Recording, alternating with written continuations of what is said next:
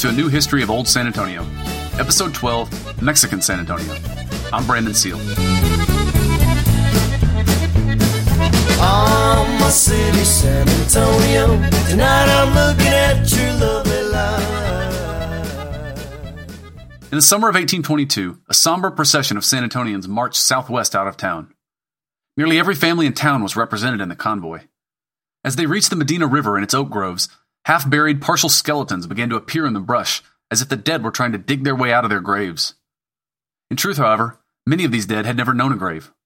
The hundreds, perhaps as many as 1,000 skeletons scattered throughout the brush and concentrated on one particularly thick and sandy oak grove had been exposed to the elements for almost a decade now, by order of the same General Arredondo who had massacred them. It had been a part of his policy of terror against San Antonians, along with the executions of some 300 civilians, meant to teach San Antonians the cost of rebellion. The irony, of course, was that by 1822, General Arredondo was now technically a rebel himself.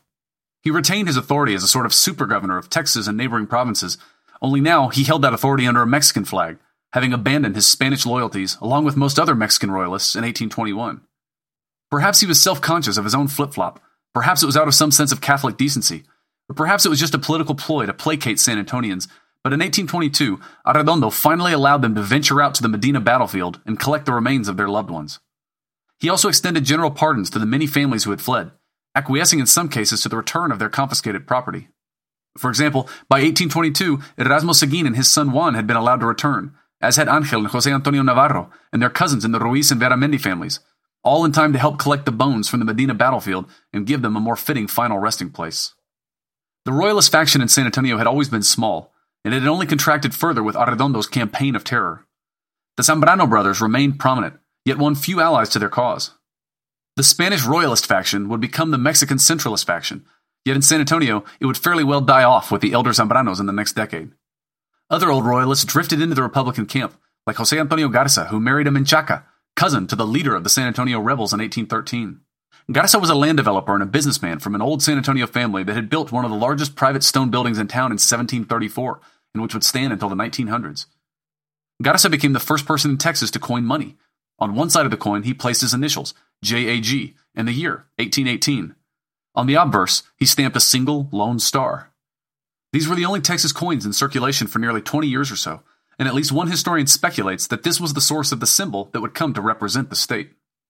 In a sense, the experience of the previous decade had made almost all San Antonians Republicans, and of course we're talking about Republican with a little R here and not trying to make any connection to current American political parties.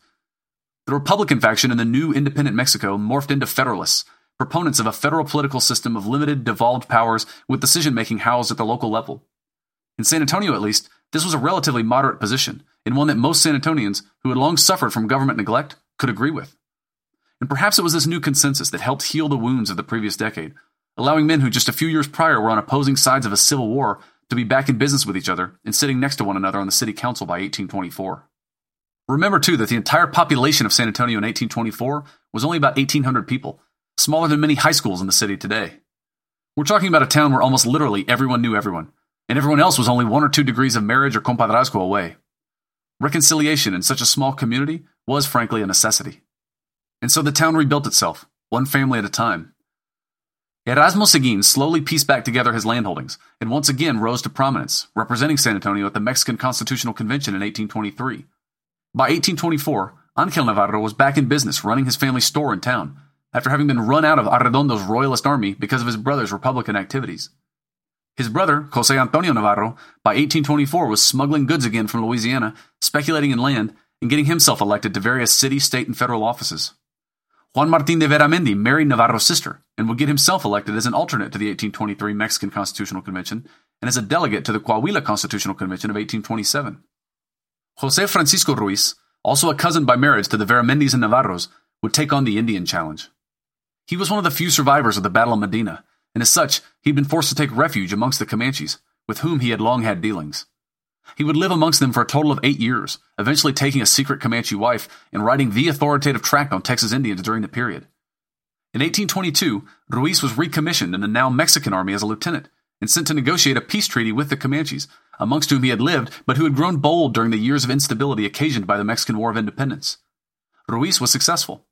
His renewed Comanche peace treaty reconfirmed exclusivity for San Antonio as the sole point of trade with Comanches, and it recognized the integrity of Comanche lands, committing Mexicans not to enter them without proper passports. By the end of the 1820s, Ruiz had risen to lieutenant colonel and commander of the local Compañía Volante stationed in the Alamo.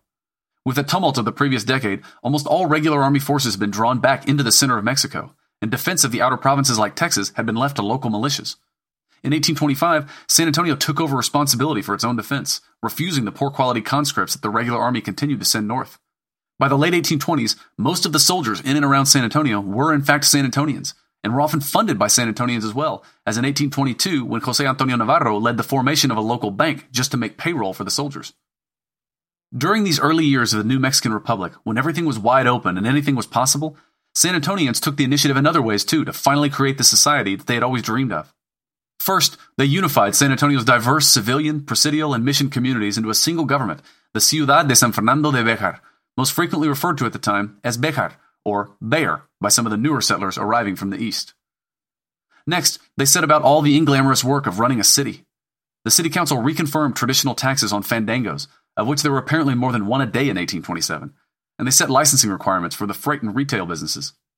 They conducted an annual census. The city councilman and mayor were also the actual police force, patrolling the streets nightly from 9 p.m. to 3 a.m. and running the city jail. They established a Junta de Sanidad, a public health commission, passed laws on public sanitation to protect the acequias that still supplied most of the town's water, and responded to the smallpox epidemic of 1831 and the cholera epidemic of 1834 with tragic disregard to their own lives. This was a community that was resourceful beyond compare, managing to develop their own smallpox vaccine in 1832 from an infected cow based only on treatises that had made their slow way here to the edge of civilization. San Antonio was also at the forefront of several initiatives that most Mexican Federalists were still only fantasizing about. San Antonio was perhaps the first community in northern Mexico to establish free public schools. The first efforts at this had begun under Royalist Juan Manuel Zambrano in 1811 during his brief tenure as interim president of the Counter-Revolutionary Junta. In 1826, lands were set aside to fund these new San Antonio schools, and in 1828, the schools were made entirely free to the public. The poorest San Antonians still struggled to find the time and resources necessary to enroll their children, but an important foundation had been laid. In terms of legal innovations, San Antonio became the first and maybe only place in Mexico to make use of juries. Juries had no place in Spain's continental civil legal system. They arose in San Antonio out of practicality and out of proximity to the United States. Practically, juries, or panels of hombres buenos as they called them, a term rich with contemporary political humor, made a lot of sense for San Antonio, who depended theoretically on courts as far away as Monclova, Saltillo, and Guadalajara. Initially used only for minor matters, juries proved to be quite effective in administering local justice, and their jurisdiction soon began to expand. As it did, the parties involved began to insist on jurors of igual clase, or a jury of their peers, as we might translate it, a direct influence of the North American legal system with which many San Antonians had now become broadly familiar. San Antonians were especially excited by the opportunity presented by the 1823 Mexican Constitutional Convention to finally create the kind of government that they had sacrificed so much for. The San Antonio City Council, the only government in the entire province of Texas, sent rancher and former militia commander Erasmo Seguin to represent the province with the broad but unequivocal charge to ensure local control of their land, their laws, and their people. To accomplish this initially, San Antonio had aspired to recognition of Texas as a separate state in the new Mexican Republic. Yet Texas was so scarcely populated, boasting maybe 3,000 people in a nation of 10 million, that statehood was an impossibility.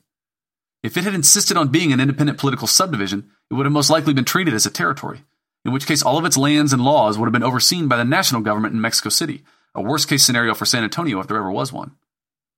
Seguin realized that he needed to adopt a different tactic to ensure local control of San Antonio's land, laws, and people. Early in the Constitutional Convention, neighboring Coahuila had just won recognition as a full state within the new Mexican Republic. Coahuila was represented by Miguel Ramos Arizpe, a dynamic former priest and one of the most vocal proponents of federalism in the new Mexican Republic. In addition to sharing an ideology, Coahuilans shared a long history with San Antonio, which had strong political, cultural, and familial ties with Monclova and Saltillo. Seguin struck up an alliance with Ramos Arizpe, and Coahuila and Texas were unified under one flag, albeit only until, quote, such time as Texas should be able to figure as a state by itself, end quote. In the meantime, Texas was established as a quasi-autonomous department within the state of Coahuila y Texas, whose department chief, by convention, would always be a San Antonian. In truth, many positive things came out of this union with Coahuila. First, San Antonians were able to finally free up some of the land sitting idle in the public domain all around them.